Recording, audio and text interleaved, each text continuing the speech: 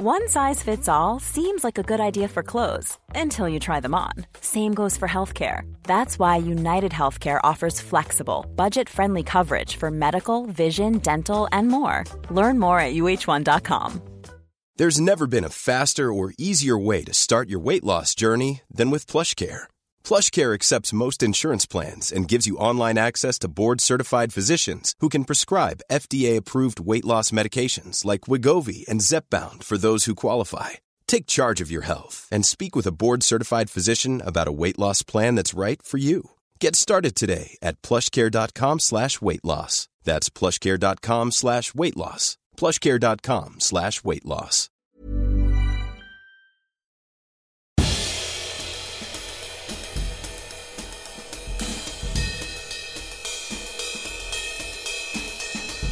This is Histories of the Unexpected. He's the famous historical adventurer Dr. Sam Willis. And he's Professor Extraordinaire of Early Modern British History at Plymouth University. He is Professor James Daybell. And we are your hosts for Histories of the Unexpected. Each week we discuss a surprising subject oozing with unexpected historical significance. And this week it's The Gift. Which in fact is all about the history of the mafia. It's about friendship and it's about being in people's debt. Ooh, for me it's all about Captain Cook, the history of exploration and cross-cultural exchange. If you like what you hear, please leave us a review on iTunes, subscribe to the podcast and tell all of your friends. We're on Twitter. You can follow me at Dr. Sam Willis. And you can follow me at James Daybell. We're proud to be part of the excellent History Hit network, home of Dan Snow's History Hit and other great shows coming soon. And you can find out more about what we've got planned in the forthcoming months, show notes, video clips, photos of everything we discuss and much, much more at historyhit.com/unexpected. Ladies and gentlemen, welcome to episode 13 of Histories of the Unexpected. We're cracking through them now. We've got a bit of a library. Unlucky for some, number 13, Sam. Where we will be audio Googling through history, exploring the history of things that you didn't even know had a significant story to tell. Like the history of the smile, insects, or even the wish. Ooh. And we'll be following the links in our minds as we come across them, explaining how simply everything has a history and, crucially, how those histories link in unexpected ways. Who knew, for example, Sam, that the history of the dream is all about childhood imagination, via, of course, a slight detour to 19th century Vienna and Mr. Freud. Where would we be without that? Or that the history of the pen is all about statecraft, the power of language, and of course, scrawling in the margins of books, where some of the most interesting annals of history are kept. The history of annotations. And I've got a new one, the history of the seed. It's all to do with population and propagation. Ooh, very good. The man sitting opposite me takes his pleasure in the past. It's Professor James Daybell. And the man sitting opposite me is the fount of knowledge of former times. No. It is Dr. Sam Willis. Sorry, that was awful. Together we will be piloting you on this uncharted, very dangerous and unpredictable journey into the past. Each week one of us is going to take the lead, and this week it's James's turn. What have you got for me? Okay, I have for you this week The Gift. Ah, The Gift.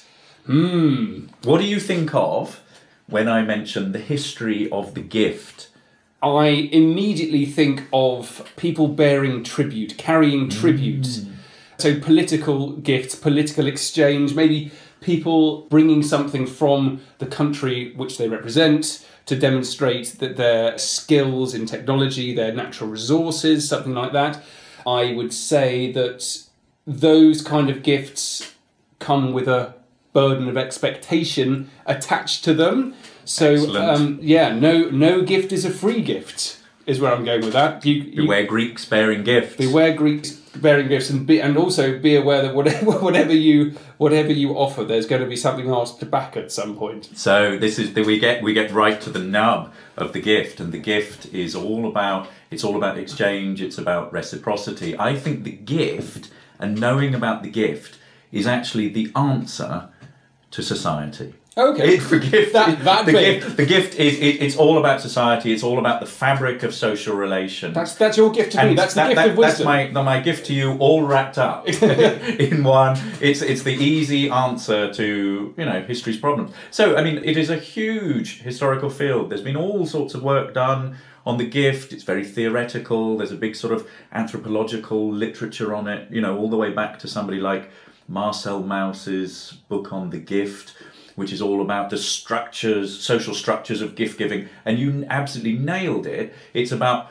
the giving of a gift to somebody. If I give you a gift, what does that mean? What does it mean in terms of me giving it to you? What is the expectation on you? And if we think about the gift more broadly, it doesn't just have to be a slice of cake or a small piece of cheese that I give you. I would like that, though. Or a bottle of wine I'd at also a like dinner that. party.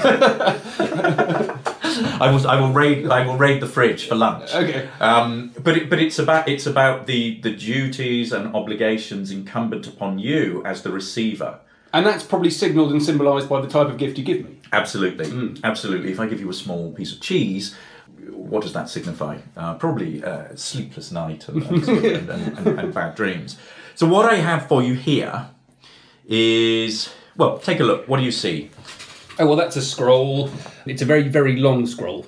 You can usually tell how big scrolls are by how much is coiled up at the top and at the bottom. So it's the sort of the opening paragraph, the opening few lines of a scroll. It looks like, I don't know, sort of 16th century writing, and it looks like a list of things. Okay. That's where I got from this. This is a New Year's gift roll from 1577, from the reign of Elizabeth I. Now, the giving of gifts at New Year was a really ceremonial, ritualised occasion. More than Christmas, and this is more than official gifts. More than official gifts. Okay. And what we see here is the gift roll on vellum. We're in a room that's sort of, I suppose the ceiling is about 9 feet, from floor to ceiling.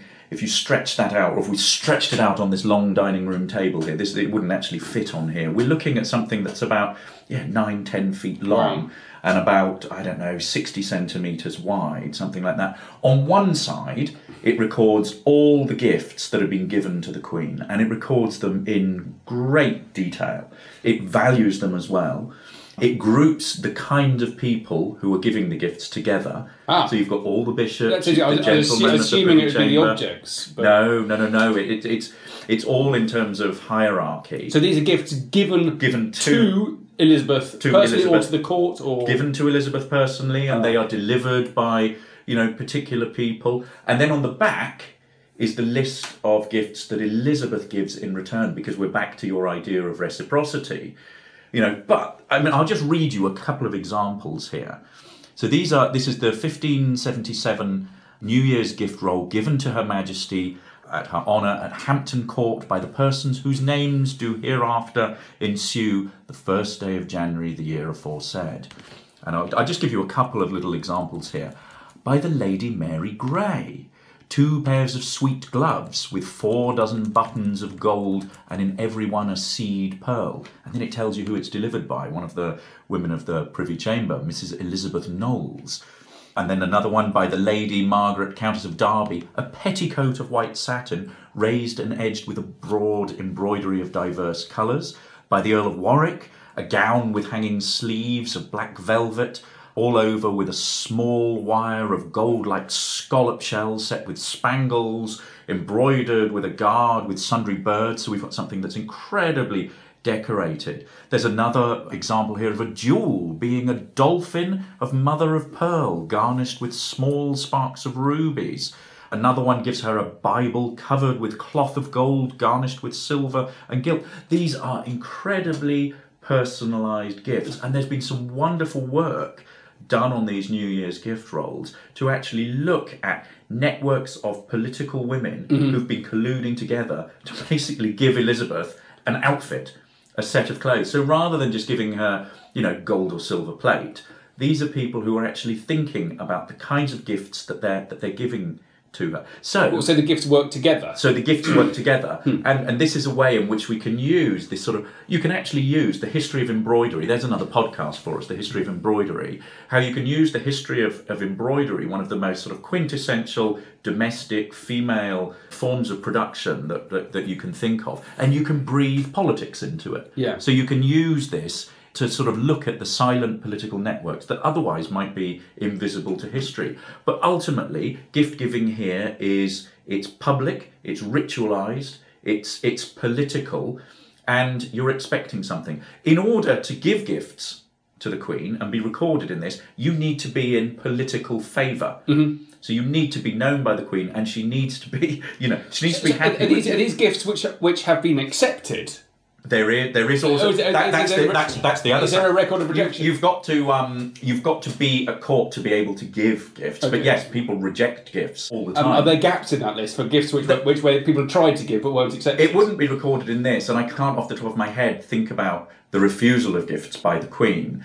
But I can think of other examples of important political figures at this time who do not want to receive gifts, or when they are given something, they want to pay for it because otherwise they feel themselves obligated. So if a diplomat is giving you a gift, that means that you can sometimes be in the pay of that diplomat. And there's some brilliant work that's been done on looking at different ways in which diplomats might secretly give you gifts, often by your giving it to your wife, rather than yourself. Indirect gift giving. And all of those things on that list, from what you've said, those are inanimate objects. Yeah. What about immediately, what struck me about this is the word gift. You immediately think of it as an object, but there are examples of people giving people as gifts, yes. human gifts. Yes. Certainly all to do with links with slavery. And then if you follow that through, you have emancipation. Hey, I'm Ryan Reynolds. At Mint Mobile, we like to do the opposite of what Big Wireless does. They charge you a lot. We charge you a little. So naturally, when they announced they'd be raising their prices due to inflation, we decided to deflate our prices due to not hating you. That's right. We're cutting the price of Mint Unlimited from $30 a month to just $15 a month. Give it a try at mintmobile.com/switch. $45 up front for 3 months plus taxes and fees. Promo rate for new customers for limited time. Unlimited more than 40 gigabytes per month. Slows full terms at mintmobile.com.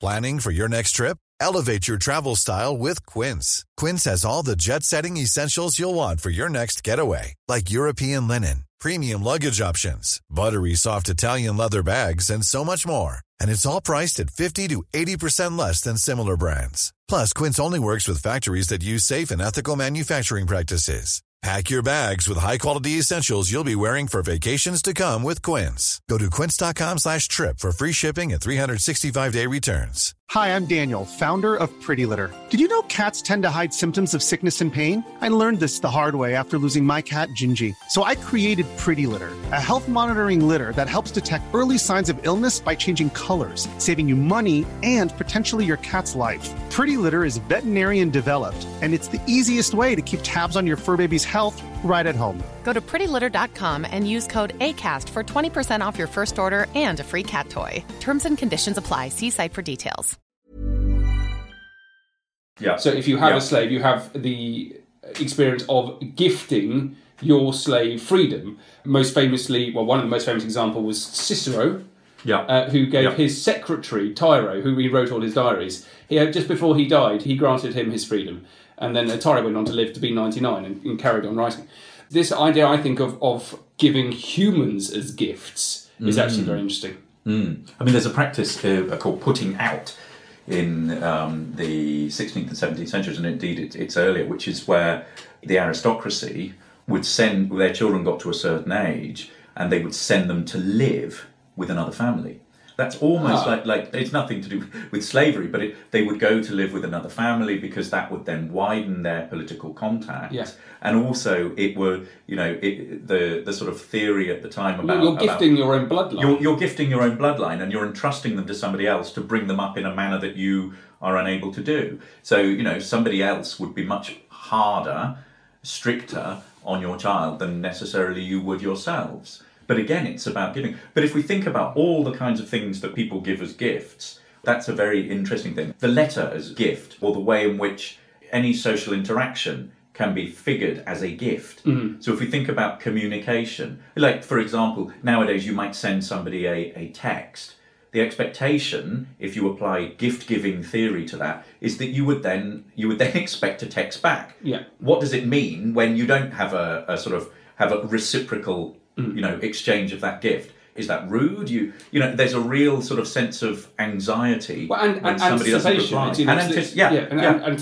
Anticipating the post, and how much that's changed. One of the things that list of Elizabethan things, that was fascinating because it's a window into lots of people within one society with essentially the same resources at hand, trying to outdo each other in a competitive way, to outgift each other, right? Yeah. You've got to bear in mind they have the same, broadly speaking, the same access to artisans and the artistry of creating and making, whether it's gloves, whatever it is. So what happens when you've got this a gift-giving kind of encounter between two societies who have no concept or knowledge of each other at all? Yeah, brilliant. And for me, that's one of the most interesting things. The clearest examples of it is mid-18th century exploration. Yeah. So there are some wonderful earlier ones with the Spanish and the Portuguese going to South America. And that's all to do with mirrors. That's to do with the history of mirrors was a really, really big thing. Then we'll do the history of mirrors for another podcast. But the 18th century one, so Captain Cook, right? This brings us to the important question of Captain James Cook, who is sent out to explore, these extraordinary places. And he meets people who have never seen a white man before, let alone one in an enormous sailing warship. Now, the English take out with them medals, large silver medals, almost like a little saucer, with a picture of George III on one side, because everyone wants to know who the king is, and a picture of the ship on the other. So they are very much sort of linking sea power with the king. Now, what's brilliant about this is this happened for decades, with people coming from Spain, from France, from Portugal, from Britain, going out to Hawaii in particular. They have gifts, and they are given gifts in return by these societies that they meet. Now, those gifts then come back to Europe, and they've been scattered all over museums in Europe. So a lot of the Cook stuff's in Germany. And essentially I wanted to talk to you about this fabulous project, which is run out of the Museum of Archaeology and Anthropology at Cambridge, and it's called Artifacts of Encounter. And so what they're doing is they're trying to find all of these gifts that have been given by Polynesians, by Hawaiians, by Fijians to European explorers and then have been brought back, and they're trying to understand what they are. And I've got a couple of really fabulous images of them. Look at that. Well, that looks like let me just describe this.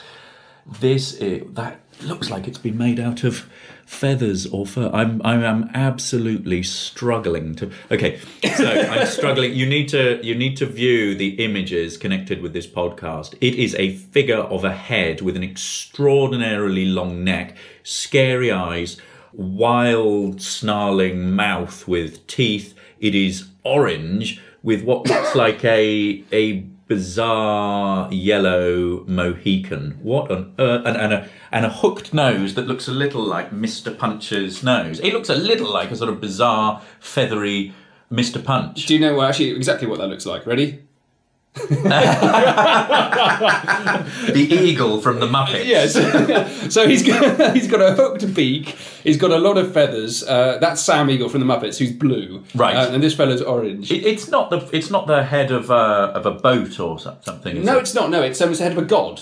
It's a Hawaiian god of war. Right. Absolutely terrifying looking chap. These are dog teeth. Right. In its mouth, and amazing feathers. There's an associated cloak with this, which is the same colour, very distinctive orange and yellow. And that is made out of 20,000 bird feathers. Not feathers, the feathers from 20,000 birds to actually make that. So it's a beautiful, beautiful thing. Now, were these gifts, or were they taken by anthropologists? No, absolute gifts. Absolute gifts. Recorded as and exchanged for gifts, which were given by Cook to the Hawaiians. This is only 2 weeks before Cook is killed. Right. So this is a kind of a very sort of brief snapshot of time where they're pleased for him to be there. And it all goes wrong and he gets murdered on the beach. Yeah, just from a very, very specific moment in time.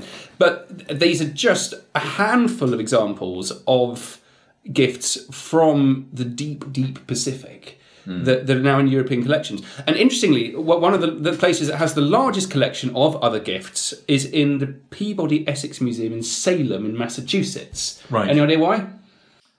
No, tell me. Whalers. Whalers. History of whaling. Whalers. So Salem was big whaling history. And so one of the people, apart from professional explorers like Malaspina or Cook, the people who went to these distant parts of the globe more regularly than others were whalers. So they spend months and months and months and months in the deep Pacific. They come across these societies before. So on the one hand, you've got an amazing collection of these sort of artefacts of encounter from official representatives of the Crown, so naval officers, whether it's France, Spain, Portugal.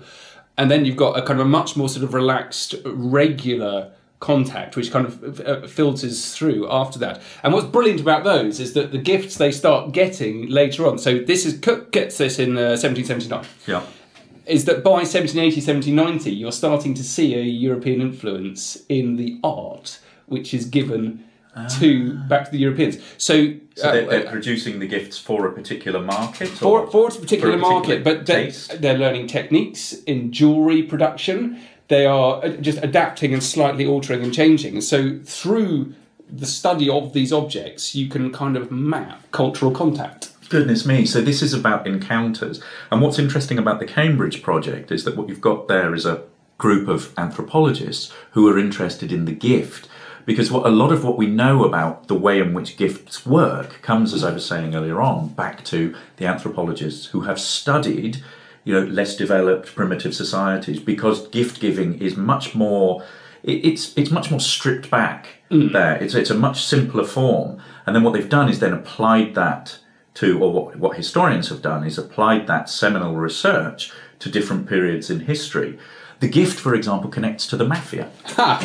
Because it's all about, again, it's back to what I was saying about that's tribute as well, isn't it? It's tribute, and it's about reciprocal relations. And you think of the Godfather films. The tomatoes scene. You do a favour. Or the Don does a favour for you, gives you that gift, if we can interpret it as that, and then you are obligated to reciprocate. And when he calls you back. When he calls on. So the gift, fundamentally is part of everyday life. And what we haven't looked at is which I suppose would have been a sort of more unexpected or a more expected way to go with this, is looking at gifts on different kinds of occasions. We've looked at New Year's, but you think about the kinds of gifts that are connected to the life cycle. We've talked about parties in previous podcasts. You think about birthday gifts, Christmas gifts, weddings, anniversaries. There's that with a wonderful kind of, you give each other different things after so many years.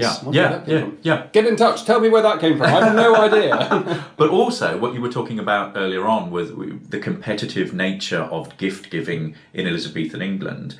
The status of your gift, out-gifting people, it's all about dominance. So when somebody comes to dinner with you and turns up with a preposterously good bottle of wine, it is about showing that they are superior to you.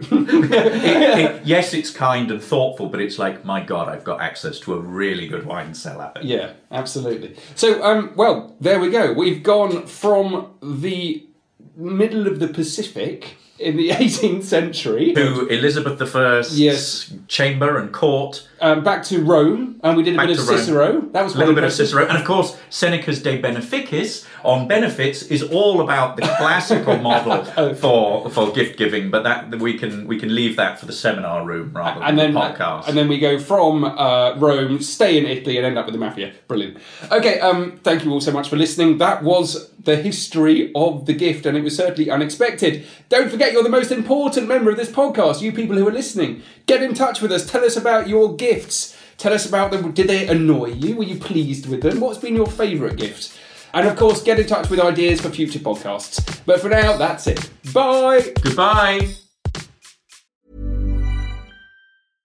Imagine the softest sheets you've ever felt. Now imagine them getting even softer over time. That's what you'll feel with Boll & Branch's organic cotton sheets. In a recent customer survey, 96% replied that Boll & Branch sheets get softer with every wash. Start getting your best night's sleep in these sheets that get softer and softer for years to come. Try their sheets with a 30-night guarantee. Plus, get 15% off your first order at bollandbranch.com. Code BUTTERY. Exclusions apply. See site for details.